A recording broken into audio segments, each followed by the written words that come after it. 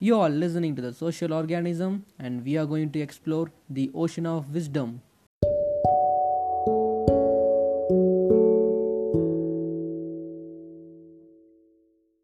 A good nation is said to have good king, knowledge ministers, obeying people, loyal spies, and bold messengers.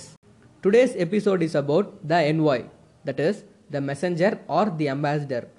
In 69th chapter, Thudu, according to Thiruvalluvar, a messenger should possess following characteristics.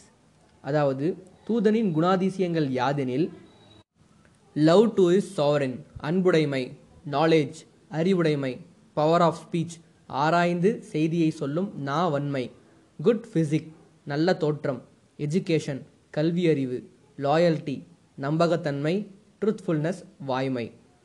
சில குணங்கள் தூதனுக்கு இருப்பதைப் போல அனைவரிடமும் இருக்க வேண்டும். தொகச்சொல்லி தூவாத நீக்கி நகச்சொல்லி நன்றி பயப்பதாம் தூது.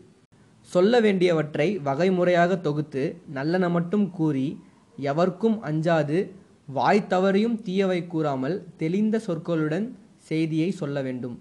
He is an ambassador who in the presence of foreign rulers speaks briefly, avoids harshness, talks as to make them smile, and thus brings good to his own sovereign.